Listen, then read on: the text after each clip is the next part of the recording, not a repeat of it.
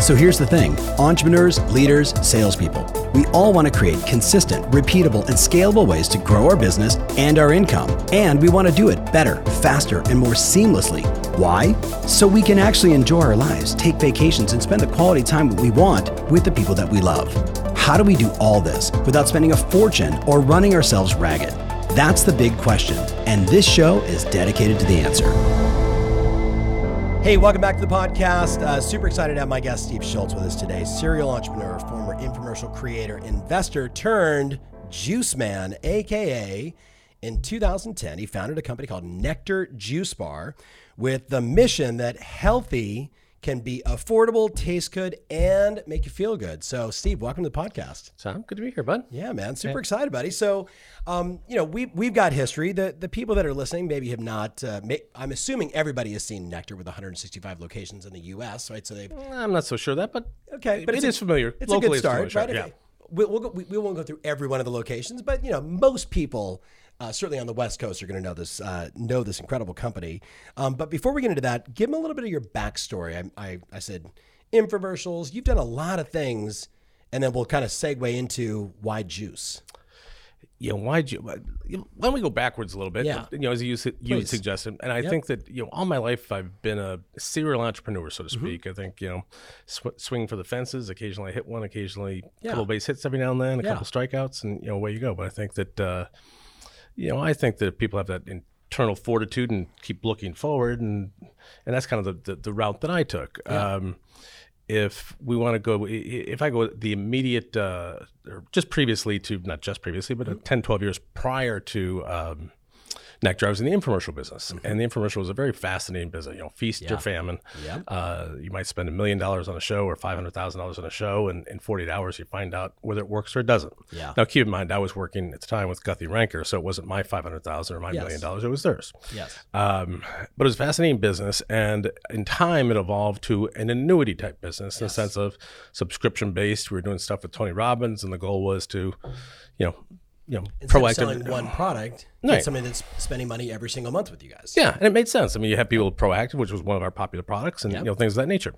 We got to 2008, and when the economy started to, crater, and there's some issues. What happened was, which a lot of people didn't realize, what a lot of credit cards got reduced on their limits, and so both the decline rate and the return rate went from about 1% to 21%. That's people. Okay, so just to be clear, that means like instead of 1% of people's credit cards declining on a monthly reoccurring basis, now it's 21%. And if return rates go to 21%, you're out of business. And if you're assuming that your EBITDA is 20% or whatever it may be, and you're immediately off the bat with a decline rate or a return rate of 20%, you've got some issues. Yeah. And there was really no way around it. And the business was changing. And on a whim, while I was just wrapping up my last show, and I had started drinking juice at Mother's down the street in Costa Mesa 17th, which you probably remember where that is. Of course. And I was going in there, and at the time, actually, what I was trying to do was develop an infomercial for juice. And I thought, what you want to do is find timely products. And at that time, juice actually was for cleanses, actually. Yep. And the issue that we had at that particular time was I wanted to ship it to New York, and we're getting shipping rates of $100. Yeah. And so all of a sudden, you can't have shipping rates of $100, especially on a perishable product. I drop it off at somebody's doorstep and it doesn't come out. So, a lot of issues with it. And so I started going to Mother's, and as I was in there, I'd asked the guy behind the counter, I said, how many juices do you sell a day? And he'd say, about 200 or 300. And I'm like, that's interesting. Yeah. But the issue that I had, just thinking things through, I said, at $5, you sell 200 or 300, that's, $1,000 a day. Does that really make sense? So what could possibly happen with this? And as I was driving home one day, I looked across the street, and again, you and I are old enough, unfortunately or fortunately, depends how you look at it, that there was the Starbucks / Dietrich's back on 17th when Martin opened it up, and it was kind of the third place before the third place, and it was hardback or textbooks that people were working on. And so the idea suddenly struck of, hey, what if I was talking to my wife at the time, because it was a shared business and a shared idea, and and the concept behind it was, what if we could reinvent the juice space similar to the way Starbucks reinvented coffee? Okay, let's just stop right there. Okay.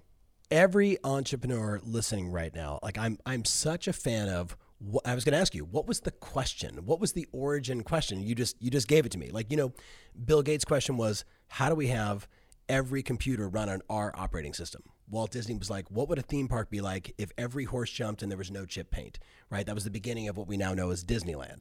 So give me the origin question again. Yeah, so I think with all things, what you're trying to do is solve a problem. Yes. Yes. And I think that for years, the legacy brands, the Jamba Juices of the world, I think they all started with great intention back in the early 90s. Yep. But as time went on, they went down that slippery slope. And by the time they got to 2010, it really wasn't much different than maybe one level above a Dairy Queen, yeah, but frankly, exactly. It was a treat type deal. Yeah. And to me, I thought, people really do. You saw a seismic shift in society. I mean, you were on this just because you're you are a healthy person, your family and such.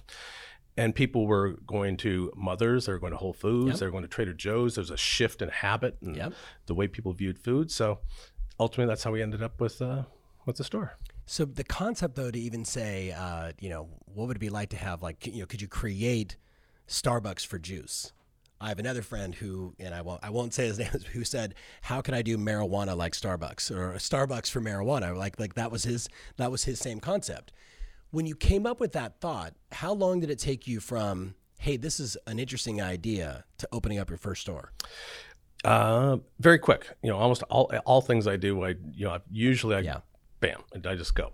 Yeah. So I think the idea was probably mid-July. I think the lease was signed probably by 1st of August, and the first location was open. And by first, there wasn't an idea of 2 stores or 10 or 50 or anything like that. Yeah. It was just sort of a side business. And we opened October 8th in 2010 in about 900 square feet. And we ended up doing about $1.3 million our first year out of a single location. So clearly there was demand for it. Yeah. And it was the former coffee spot. Everybody knew it, and all of a sudden Nectar goes up. So how did you come up with the name? Or who came up with the name? So this is funny, and a lot of people ask about that. What was the evolution of the name? And usually there's a good story. Yeah. And so the story, which you'll be able very usually is a good story. And in this case, no, it's a shitty story. No, actually, it's a great story because it's one that you'll relate to very well. Yeah. So I was with one of your best friends in the world, our buddy Claude, Claude Nicole, and he was going to get. He was Rolfing with his buddy. He goes to the Rolfing type thing. Yes, of course. And I said, Claude, hey, I've got these names, but I'm kind of struggling. Yeah. Dude, let me think about it. I'm going Rolfing, and I think during this time, something's going to come to me. As his muscles are being torn apart by Amadeus. What's his face? Amadeus, the Rolfing guy. Yeah, it was the Rolfing guy. So he comes out of it. He calls me. He says, "I got your name." Yeah. And so he had the name, and then I went through the phonics spelling of it, in a sense to switch that up. And so that's the evolution of how the name came about. I love it. So when you talk about starting a business like this, what was the original mission or vision? And did it stay that way since 2010, or is it altered? I think all business is altered. I think that as a person, meaning a human, you see it in yourself. You see it in what you preach and everybody else does in a business. I think that you have to evolve. Yeah. And I give this example to my staff all the time. I was in one of our meetings last week. We had all the department heads in there, and I said, okay, here we go. and I had my nice new Apple phone, right? Yeah. And I said, so Tim Cook, Apple, he's going to announce August 15th that they're going to come out with they're going to come out with the iPhone 13. Yeah. So they set the date, for mid-September, right? Everybody's excited. And he walks out and he says, all right, here's the iPhone 13. It's exactly like the iPhone 12. Yeah. Have a great day. Yeah. What's going to happen? No. I mean, you can't do it. So, you've got one of the greatest companies in the world. Exactly. Or Amazon, whoever it may be. And they're always trying to push to evolve and grow. And I think that with any brand, I think you have to stay true to who you are. So I think that's essential. But I think there has to be brand extensions and evolutions in ideas and concepts and thought. And how you both manage the business, how you grow the business, how your offerings are presented. So I think there's a number of things that people sometimes don't take into consideration. So we're going to get into a bunch of that. So let's talk about early days. How did you create a degree of separation between you and the Jamba Juices, you and the, as you said, sort of a step above Dairy Queen? it's become a popular term over the last number of years, which was basically disruption. Which was our goal was to reinvent the juice space, similar to Starbucks, as I had mentioned earlier. And when we looked at it, it was full of fillers and yogurts and ice creams and all this kind of stuff. And my wife and I at the time also enjoyed the idea of a very simple menu, i.e. In-N-Out burger. And so we said, you know what, I bet you people will want authentic and real products. So we opened a location. It cost probably $50,000 to open. And it was 6 juices, 6 smoothies, 4 bowls, and that was it. Nothing processed. The smoothies had, you have a choice of, the filler was, or still is, house-made nut milk or coconut water. And the juices are, parsley, kale, spinach, apple, freshly pressed in front of you.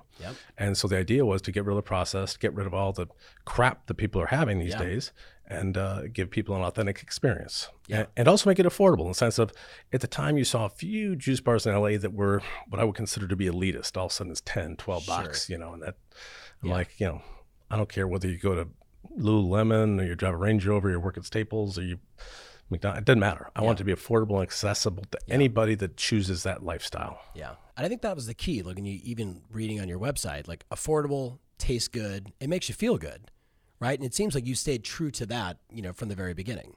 No, when you look at it, I think that juice fundamentally can be an intimidating idea or concept. You go into some of these locations, there's too many choices. I think that if you look back on the day, you think of carrot juice, you think of a wheatgrass shot. Exactly right. So the key was, okay, how can you make it taste good?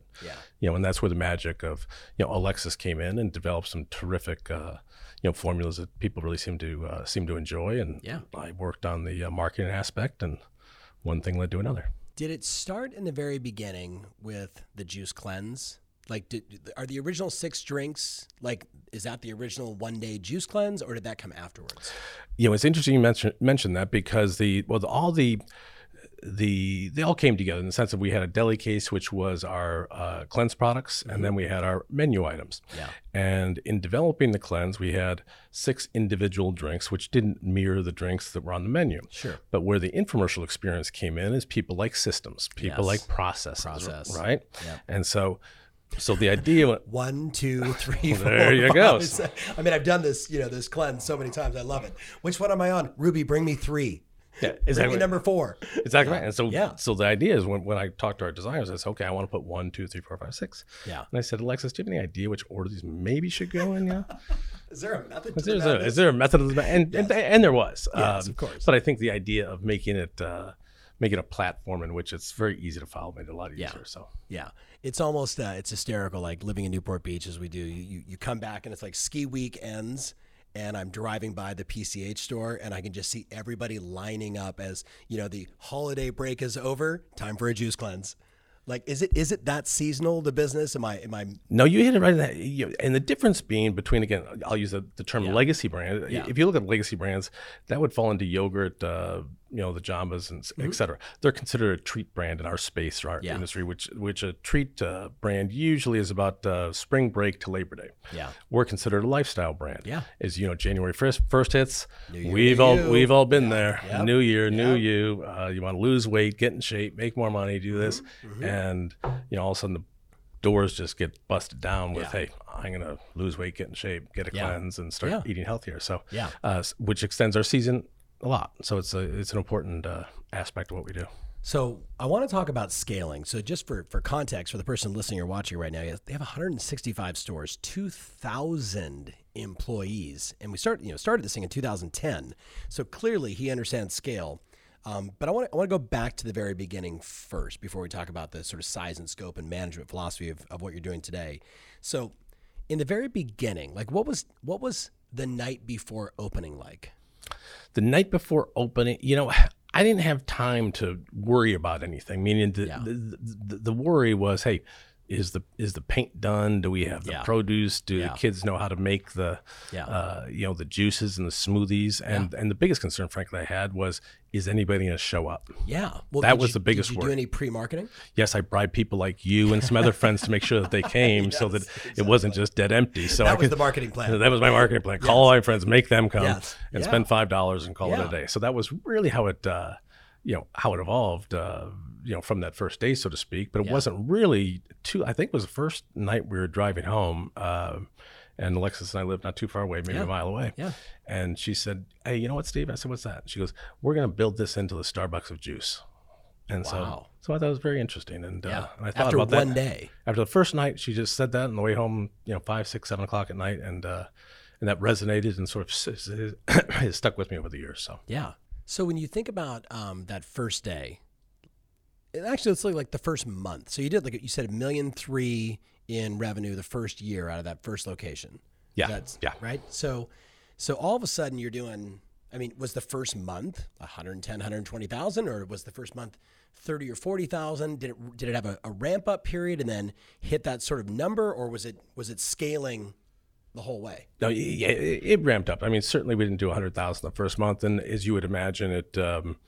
And frankly, I don't remember the numbers off the top of my head. But if I were to guess, it would have probably been a 40,000, a 60,000, an 80,000, and all of a sudden we hit the first of the year, and all of a sudden everybody wants to do a cleanse. New year, new we're year. there 24 hours a day. Yeah.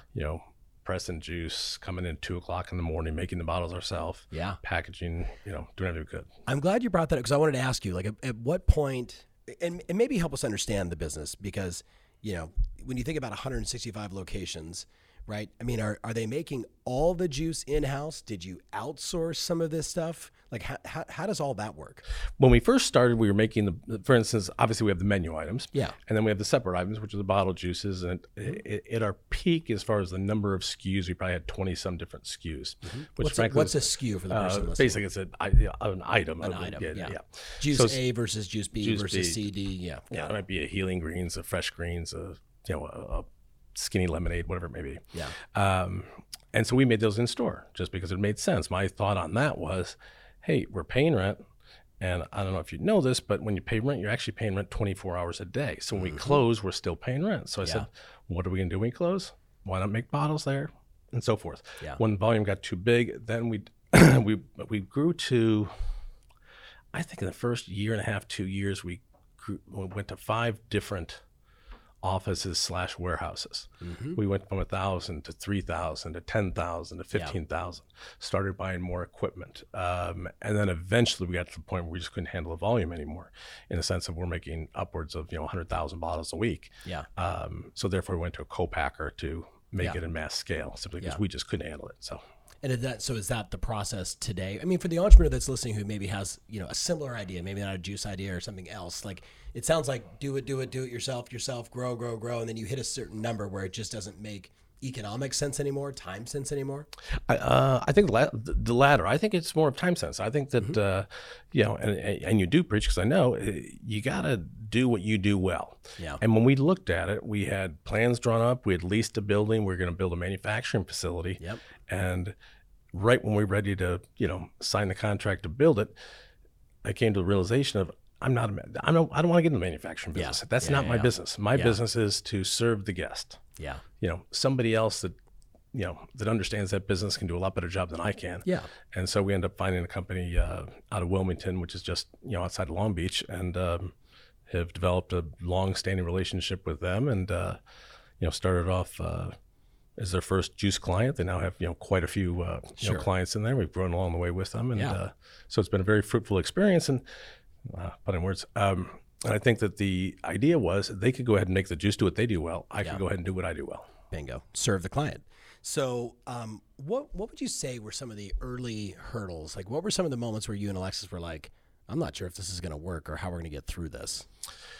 I think everybody goes, it depends on what the business is. For us, we went through a variety of growth phases, meaning that we, in 2012, I think it was 2013, I decided I wanted to open 30 locations. Yeah.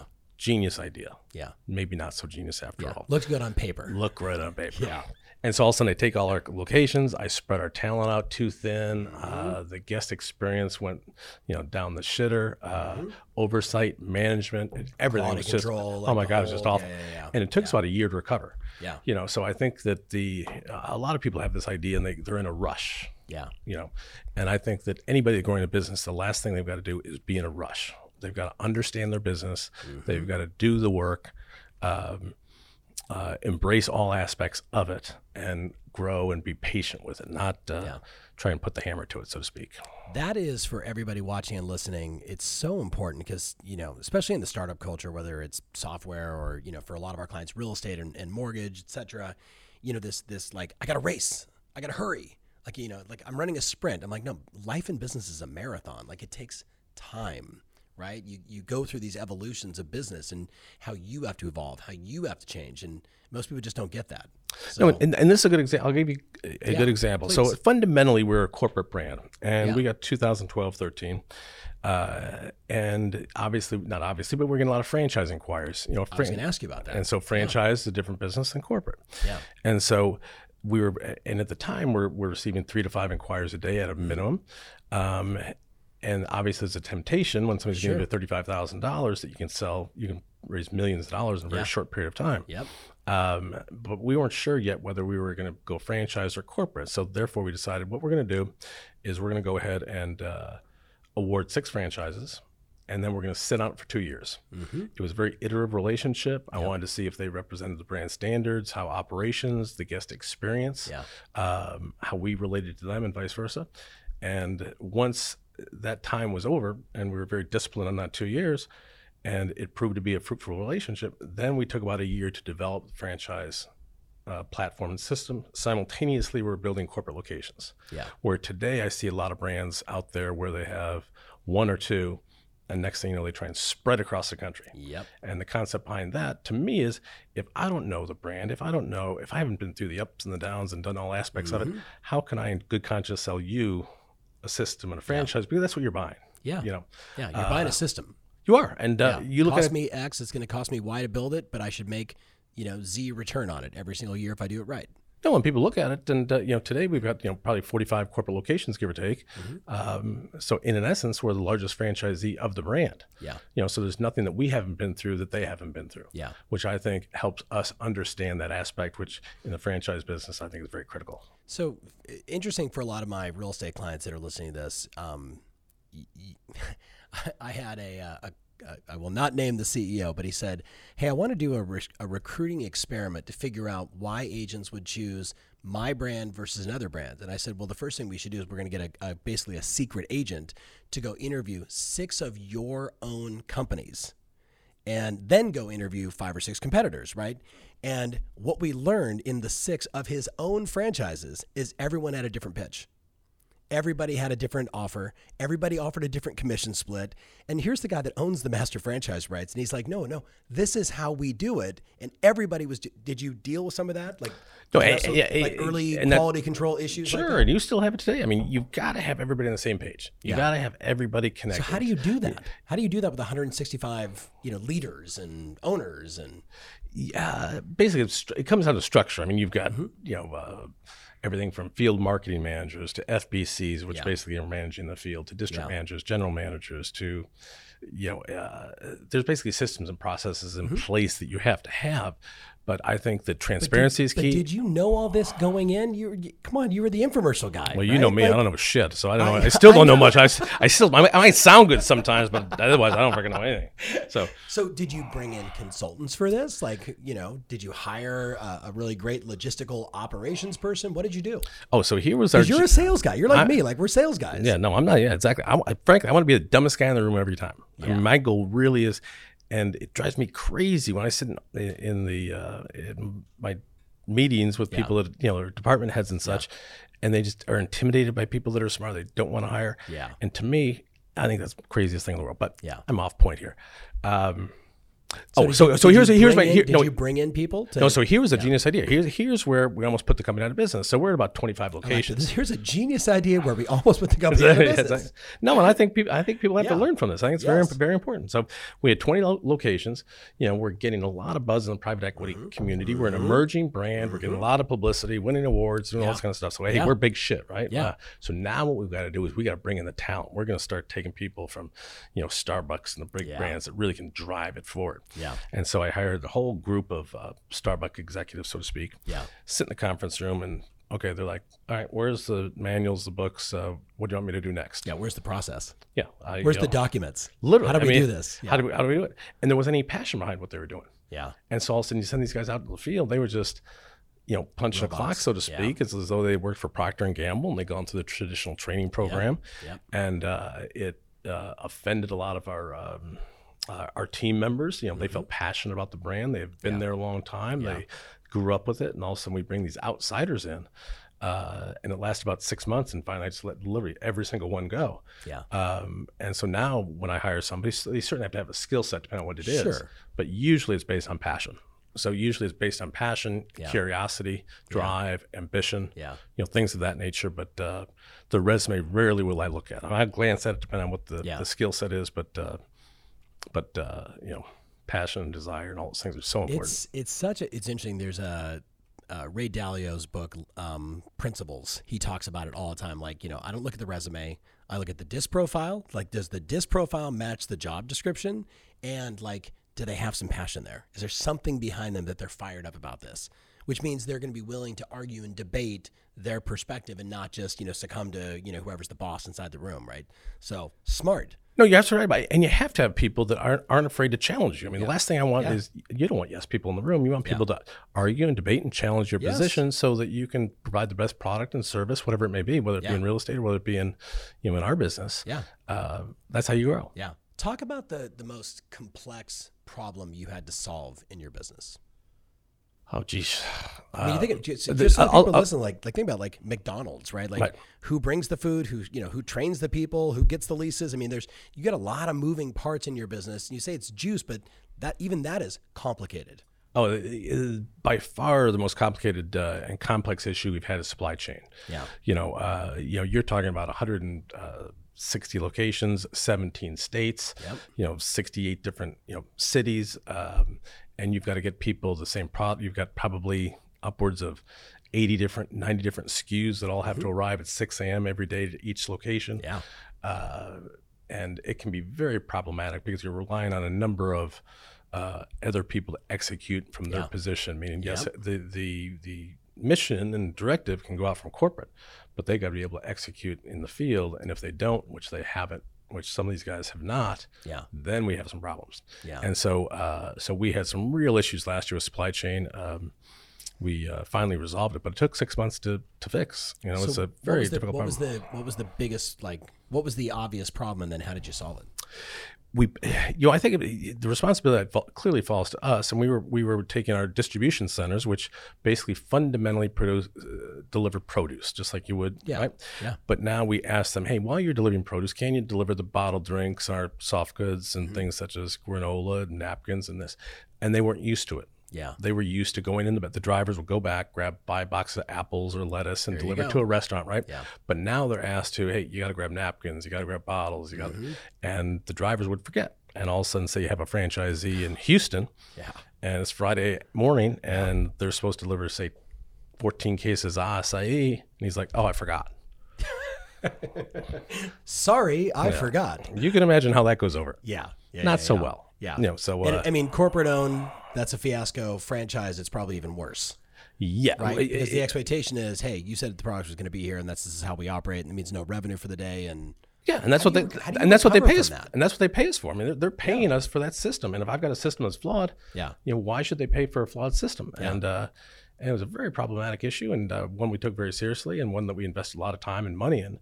And fortunately, the franchisees were very patient with it. Granted, very frustrated, but the upside is it's fixed. We signed a significant contract with a $40 or $50 million contract with Cisco. We brought their executive team in there and rolled it out in mid-December. And there were some problems in the transition, just like you would have, but we're finally heading in the right direction with supply chain. So that's important. So it's interesting. Let's talk about communication and sort of management philosophy. First of all, when you started this, did you ever think it'd be 165 locations and 2,000 plus employees? No, and it never crossed my mind. And I think that and I think this applies to any entrepreneur. I think that everything is part of a process. You and I are both golfers. If you and I are on the first tee and the only thing we're thinking about is breaking 80, we're not going to break 80. If we're thinking that, hey, let's just one swing at a time, exactly. Keep my head down and finish my swing. We're still not going to break 80, but But you might. Yeah, I might. Definitely not me. We'll see. But I think that's the process people have to put in place. And so for me, I really didn't have time to think about it. My goal was, and the concept was, if I provide a good product, a great guest experience, then everything else will take care of itself. Yeah. So I really wasn't worried about the end result. And, locations and yada, yada, yada. Yeah, it's certainly over time. I mean, over time that evolved, and you have responsibilities to a variety of different people, and so you have to evolve that thinking and that concept. But certainly the first number of years, my goal was just really directly focused on that aspect day to day. Hey, it's Tom Ferry. Question: what's your favorite social media platform? Are you big on Insta? Do you love to tweet? No matter where you answer, I'd love for you to connect with me there. All you got to do is just type in @TomFerry and follow, and let's you and I connect. I want to be able to deliver the right content, the right ideas, the ways to help you grow your business, stay fired up, keep moving, be in action, and run plays that work in the platform that matters most to you. So subscribe, and I'll see you there soon.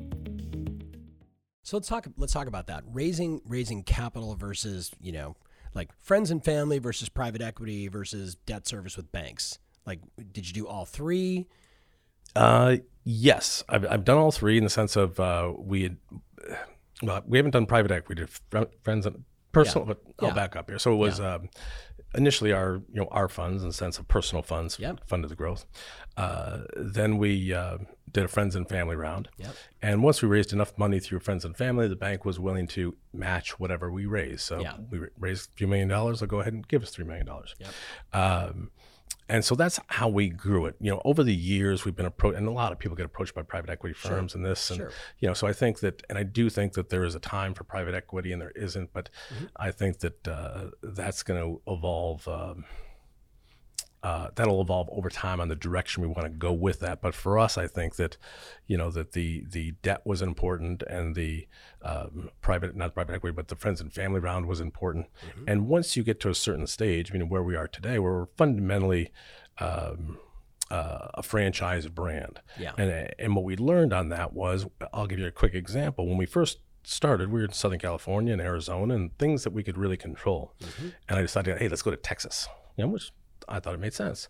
And so we opened 3 locations in Texas. But again, if it's 2,000 miles away and you've got 18-year-old kids working in a store, you really don't have the trust, the management, are they counting the apples every night? We were doing about $600,000, $500,000 a store. We sold it to a local franchisee in Texas. Within 18 months, he was upwards of $800,000 to $1 million a store. He was local. He understood the market. And the lessons. And so your lessons learned is, if I don't have the infrastructure, just like anybody else, whether it be you or anybody else, if you don't have the infrastructure, you've got to handle it different. You've got to look at the problem in a different way. It's so interesting. I know for a lot of my longtime listeners and longtime clients, as agents, this sort of evolution over the last 7 or 8 years where, Steve Schultz is amazing and he's killing it in Newport Beach for, brand X. And he says, but God, I could probably do an office in San Clemente. I could probably do an office in Long Beach. Then heck, I might as well go to Santa Monica. And not as a franchise, but as an individual agent, they start opening up these multiple locations. And in most cases, they fail miserably because of the lack of structure, the lack of the local knowledge. They try and find one guy or one gal there to lead it, and maybe that person works or maybe they don't. You had some of the same things. So how did you solve that? Well, and there's a lack of, just like it's exactly what happens in our business and happens in any business. There's a land of brand awareness.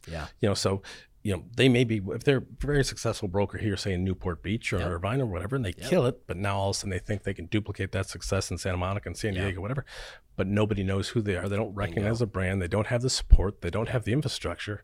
They're going to spread themselves too thin, and it's just a recipe for disaster as far as I'm concerned. So I think that, I think that is absolutely critical to people that understand it. So all of a sudden, we're well known in Southern California and Arizona and now Texas, but now that we start making the reaches to the East Coast, which we're down in Florida and other places, we underestimated what it would take to grow the brand in those areas. Which to me, I think is important that we corporately invest a lot of money. We get street teams out there. You do a lot of things. I was going to ask you, give us a high level. What's the marketing look like for a launch of a new location in a different state? It's a combination of things. Obviously, we'll have a digital campaign that's hyper focused, and just like everybody says, 25 to 35, female, juice, healthy. Facebook, go. Facebook, press the button. Spend. Exactly. Yeah, go to Facebook, go to Yelp, do all those traditional ads. But as they say, all business is local. Again, whether it be real estate or anybody else, it's all local. So what you've got to do is you got to reach out to those people in that area. You look at that 1 to 3 mile radius. You get street teams out there of 5 to 15 people canvassing the area, giving out samples, volunteering. This is and all the that Uber. This is how Uber launched cities. The same, but they would throw a party, and then they would do the same thing, like meeting all the local drivers, meeting all the local business people. So does it work? It does. I think it's a little.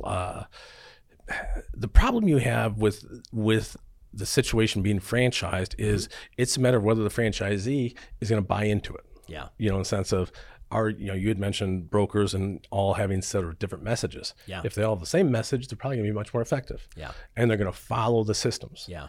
We have the systems because we know what works and doesn't work. We've got a franchisee as an example out in Redlands, and he had a process in which he opened the store. His store in Redlands probably does $100,000 a month. Wow. I mean, just an unbelievable success. And based through his platform, we've used that for a lot of franchisees. And so we had one up in Northern California, and they had Taco Bells, and they open a Taco Bell and people come. Yeah. I'm like, Nectar's quite not as known. This is not Taco Bell. We're not Taco Bell. Yeah. And so I said, this is what you got to do, because these are the proven formulas. But they didn't want to do it. Yeah. Sure enough, their sales suffered. Finally, 3 months later, they followed the platform. Sales jumped 30%, and they've been successful ever since. Yeah. So people have to be on the same page, and you've got to make sure that you hold them accountable to that. So I have in the back of my mind all the time that Ever Deming Jr. famous line: "A system will produce what a system will produce, nothing more, nothing less."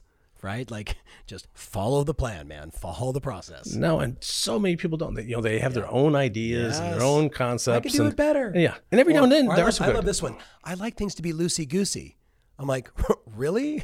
I don't want you as a doctor. I don't want that person making juice. That scares me. No, and I use that example. Everybody likes structure, whether it's me or whether it's my flipping dog. Yes. Do I want my dog? Oh, I feel bad because my dog sits, stays, whatever it does, right? Yeah. Or I give the dog no discipline, and it jumps on the couch and shits on the rug and does all over things, poops everywhere, does the whole thing. Yeah. No, give it structure, give it discipline, and you're going to be much more successful, and they're going to feel safer and produce, have a higher production. So, do you have a management philosophy or a management style? Well, it's funny because we talk a lot about a structure.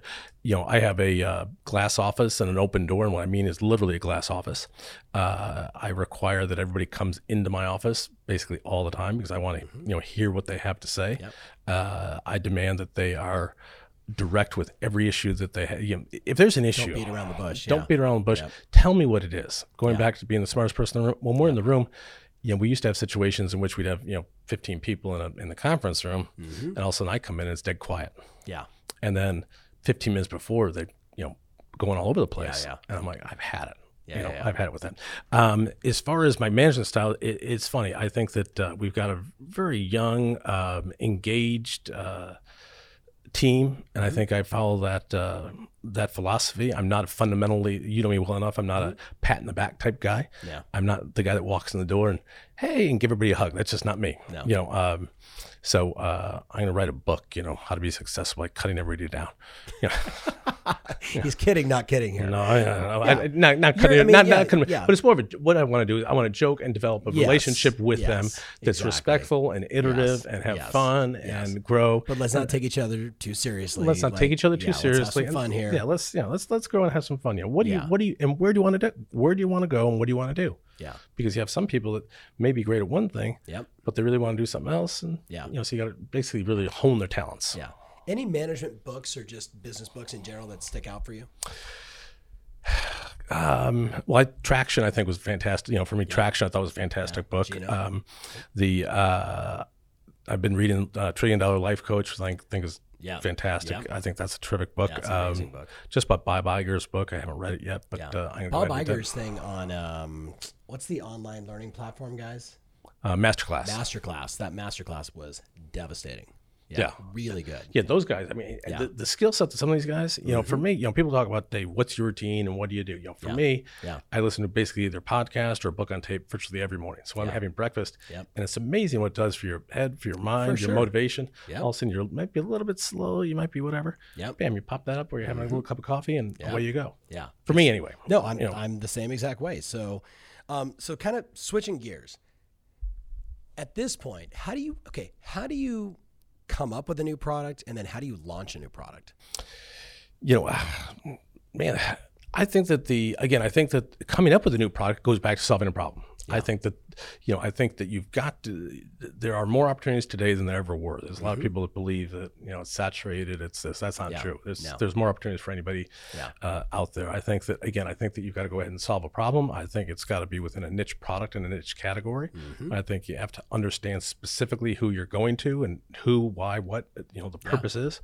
So I think that, which those aren't any genius revelations by any stretch of the imagination, but no, a lot of people come up with products because it was something they liked. They didn't actually think of the problem. What's the problem? Who is my avatar? Who is is Bob the buyer, Sally the seller? What are their challenges? What are their struggles? What's their hardship? What are they dealing with emotionally? And then how can I solve that in a beautiful, elegant way at a lower cost or better experience? Most people don't think like that. You do. And that's why I wanted to ask you. No, and I think that, and a lot of it, I think, goes back to the infomercial years, because the infomercial is just solving a problem, and it's all demonstrable. So I apply that to everything that we do, in the sense that we've all seen the commercial where they take the red wine, they pour it on the white rug, and 30 seconds later, it's going, wow, look at that. It's very demonstrable. You can go ahead and see it. Are you an alcoholic who drinks too much red wine? You need this product. Buy it today. But wait, if you buy one, we'll include a second one. No, sorry. You do. I love infomercials. Yeah.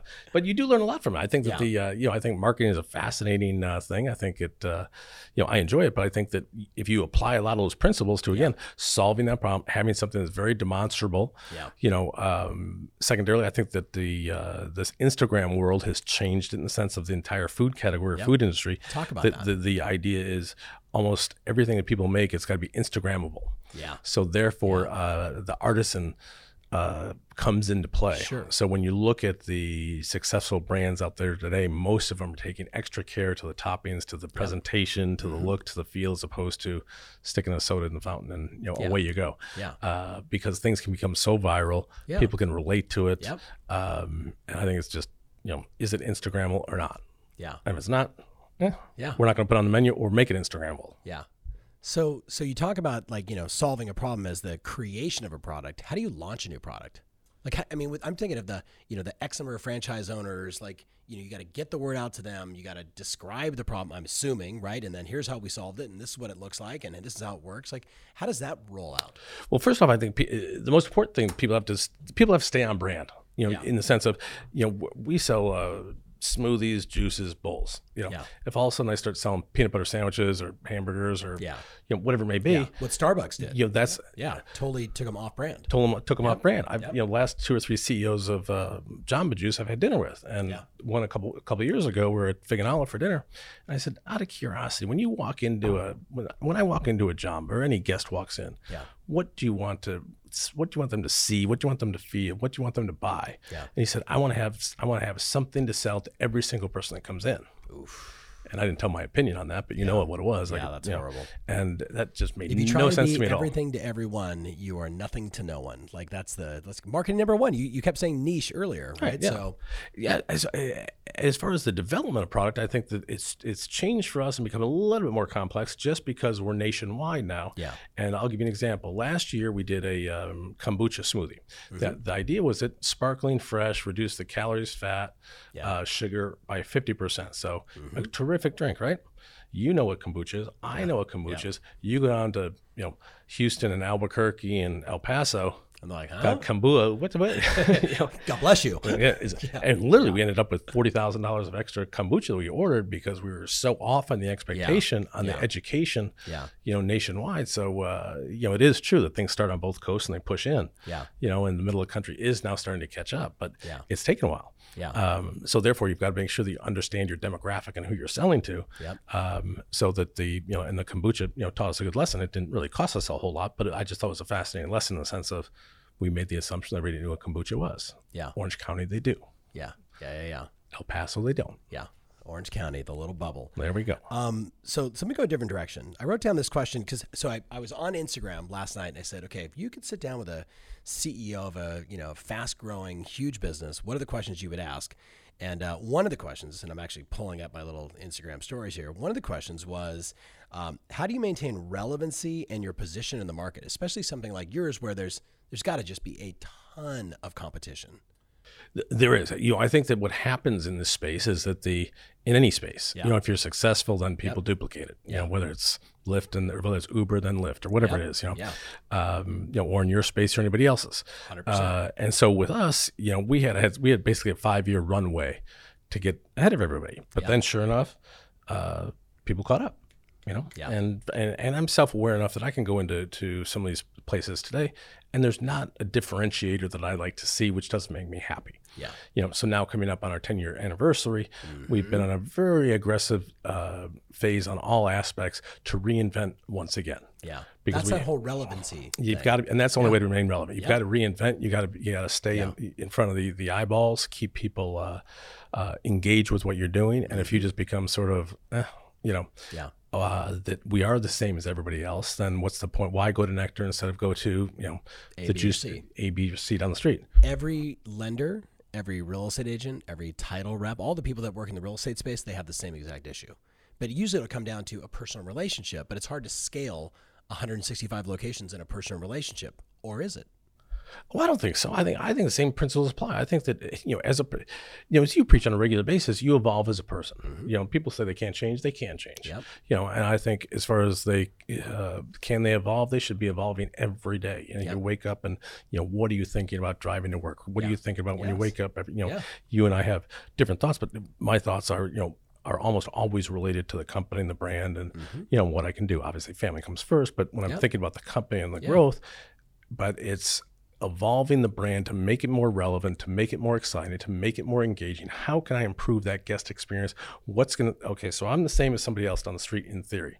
Okay, what's going to go ahead and differentiate me and turn it upside down and leave those guys, in the dust? If you just, for the people that are watching and listening, if you just took that question, what am I doing that is, that massive degree of separation? Like, why me versus the competition? If you just keep noodling on that, every entrepreneur is going to come up with good ideas. The challenge is most people aren't thinking about it.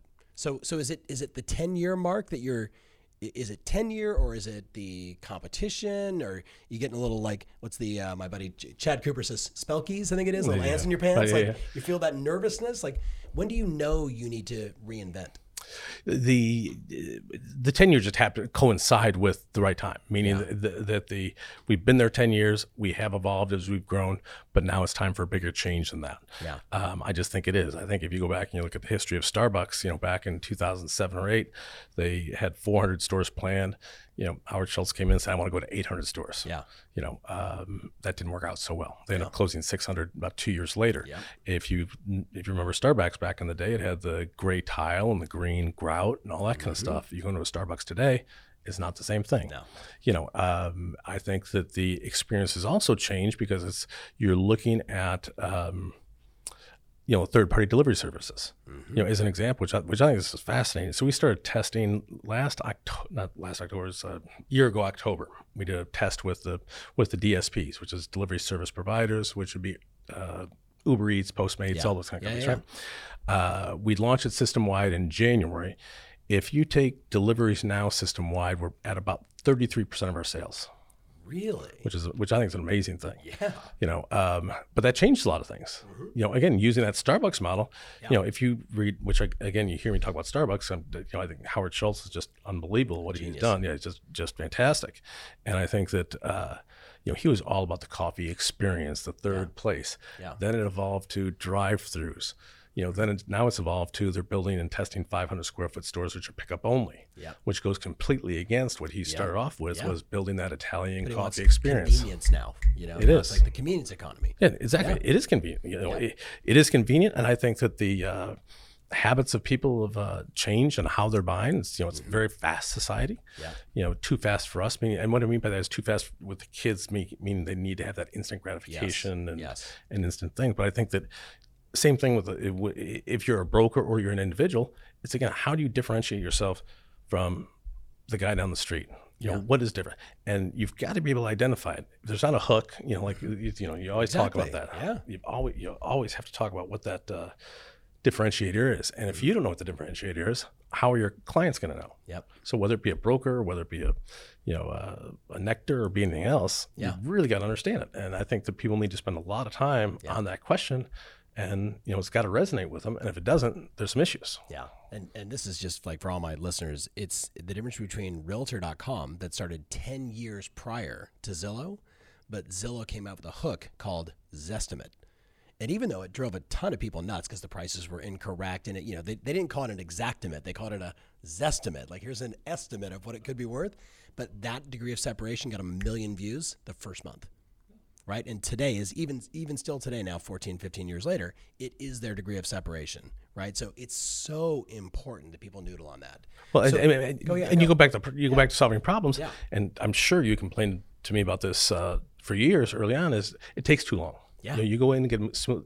We make it fresh, handcrafted. But that takes time. Yeah. But in today's society, people don't have time, right? Yep. So we were the first one in our space I believe the first one, pretty much, to develop an online ordering app. So you get out of the shower, you can have your favorite press, you can choose when you want to pick it up immediately or after or whatever, which today is common. Yes. But several years ago, it isn't. Yeah. We went from, I want to say, $10,000 our first month to we probably do $600,000 or $700,000 a week just on our phone. Yeah. Just because of that convenience aspect, which again drives traffic differently. You have fewer people in the stores; they're picking it up. So how do you design the stores differently? So, so it's a different problem each day, but that's all part of the evolution. Yeah.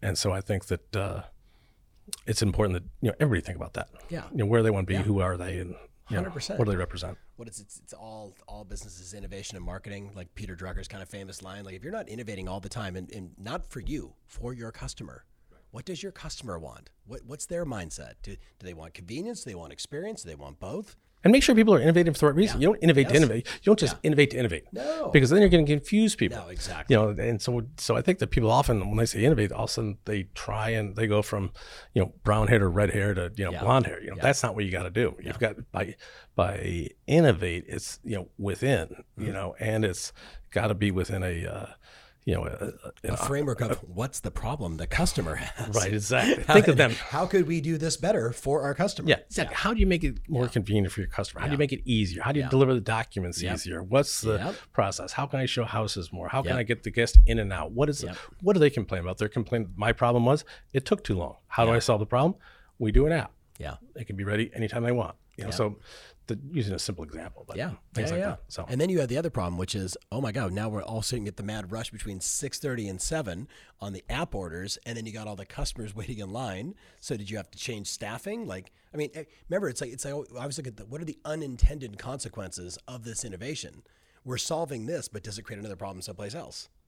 It always does. I think that there's collateral impact to almost all decisions that are made. And I think that people fail to understand it. And some of it are surprising, in the sense of that you always kind of get blindsided and you hear stories of, of the collateral impact of decisions being made and, how does that impact retail? You look at retail and you look at the Amazon effect on almost everybody. For sure. What's that going to do to retail space and experience? Because again, people are using Instacart. They're not going to the pharmacy as much. Yep. Is that going to impact the dry cleaning that's in that center? Sure. Yeah. Is it going to impact me? I like to be next to a Starbucks and an Orange Theory Fitness and a daily needs type deal. But if all of a sudden the traffic is dropping by 10 or 15, 20% a year, that's going to have an impact, on my business. Yeah. How do I solve that? Yeah. Yeah. I mean, this has been real. Okay. So I want to finish with two questions. As we kind of wrap it up, what advice would you give just sort of broadly to someone that is just getting ready to start a business versus what would you say to that person that needs to reinvent their business? Frankly, I think both of I'd probably tell them both the same thing because I think both people, you don't do this because I think you're very good at this and I know you well enough, that way too many people listen to the white noise. Yeah. They ask way too many people's opinions. Yep. It impacts their decision making, whether they realize it or not. Yep. And I think that you've got to be committed to what you do. You've got to have the internal fortitude to go forward and make that decision. Yeah. And once you make the decision, go with it. Yeah. I could care less what somebody says. Yeah. When I started Nectar, obviously not very few people thought, hey, it's a fad, it's a stupid idea. What are you doing? Yeah. Hey, man, the whole world's falling apart. Why are you starting a business right now, right? Exactly. And the same thing. I think that when people are starting a business, they can think of every reason in the world why it's not going to work, or their friends are going to think of every reason in the world. Yeah. They can't let that impact them when they're going to go ahead and reinvent themselves, or evolve, or elevate, innovate who they are. I think it's a little bit different, because I don't think the white noise does have an impact. Yeah. But again, I think they got to put a pen and paper to it and really understand and look at it from almost as a third person, so to speak. Like you're looking down on it and say, am I really different from the guy down the street? If I'm a broker, what's the difference between, and be honest with yourself, be self-aware. Yeah. And I think too many people are not self-aware with what they, who they are, what they do, what they really need to bring the talent in. And I think that ego gets in the way. Big time. I think that's a problem. So I think that, for those people, I think they got to set their ego to the side. I think that they've got to look at it from as though they were above, and be honest with themselves. Is there really different? Don't ask anybody else. Ask yourself. Yeah. And then once you've narrowed down those questions, then go to people that you trust. Call somebody like you up, or me up, or somebody else, and say, what do you think? Yeah. So I think that's an important thing to do. I think you touched on self-awareness. Like in my second book, I talked about these addictions that people dealt with, and one of them is the addiction to the past. And when you talk to entrepreneurs, when they start with, I'm like, well, tell me about your last, my last business, it was unbelievable. How's it going now? Oh man, it's just the market's changed. Things are really tough. And I'm like, well, are you still doing all the shit you used to do in the past? They're like, well, we've always done it like that. That's how my industry does it. I'm like, you're dead. Do you know what I mean? Like that just stuck in the past mentality, lack of growth mindset, lack of innovation. So self-awareness. No, it is. I think it's lack of self-awareness. I think it's a right-mindedness. I think that, you're right-minded. I think I'm right-minded. Meaning I think I understand who I am. Yeah. I think I understand what other people think of me, or who I am. I understand where I've got to go ahead and grow. But I think a lot of people don't have that. And I think that they've got to do it, because if they are doing the same things, it's a changing world. Yeah. Accept it, embrace it, move on, and they can grow with it, but they've got to go ahead and accept that challenge head on. They can't ignore it. They can't stick their head in the sand. They can't think, hey, how am I ever going to catch up? Now, there's more opportunity, like I said before, there's more opportunity today in anything, whether it be real estate or anything else. But the key is, are they going to go ahead and evolve, integrate those changes, and execute? Yeah. Because you got to execute. So that's the whole game. Dude, this has been really fun. Hey, appreciate it, buddy. Yeah. Great to see you. We could have done this in Scotland or London. I know. Exactly. One of those places. Golf trips coming up soon. Exactly. So listen, as we wrap up, so Steve, if somebody wanted to reach out to you, should they follow you on Instagram? If somebody wanted to ask you a question, can they ask you a question? They can. One of the things I'd love to do is frequently I'll reach out myself. If I see young emerging brands out there, I'll call them up and sit down with them. People frequently come in, whether they be students or people that have one or two restaurants in our space, and come into my office, and I sit down with them and we talk about things. And sometimes there's opportunities to do things together. Sometimes they're just wondering, hey, how you scale, how you grow, how do you engage the staff? Which is an entirely different question. So Steve at nectarjuicebar.com.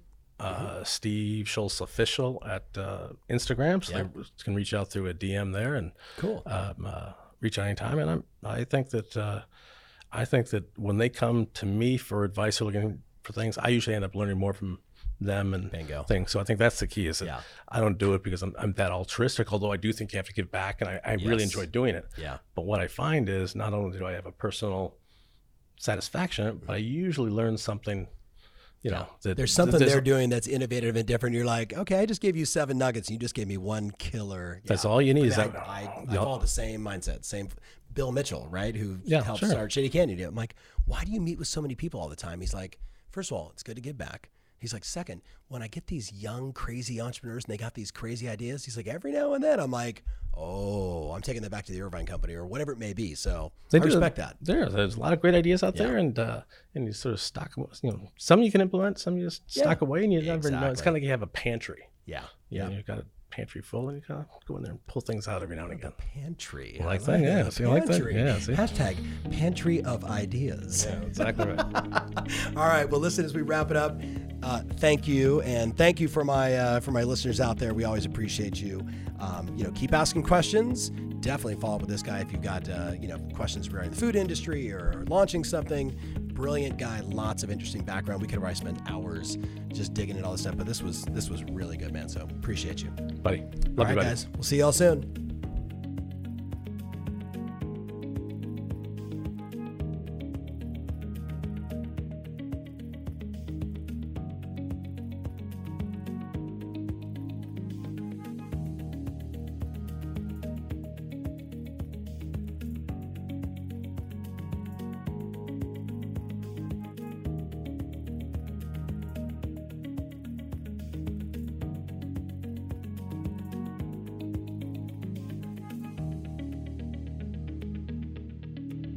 If you want more information about this episode, including my show notes, mentions, links, and everything else, make sure you visit tomferry.com/podcast. That's tomferry.com/podcast. Thanks again, and talk to you soon.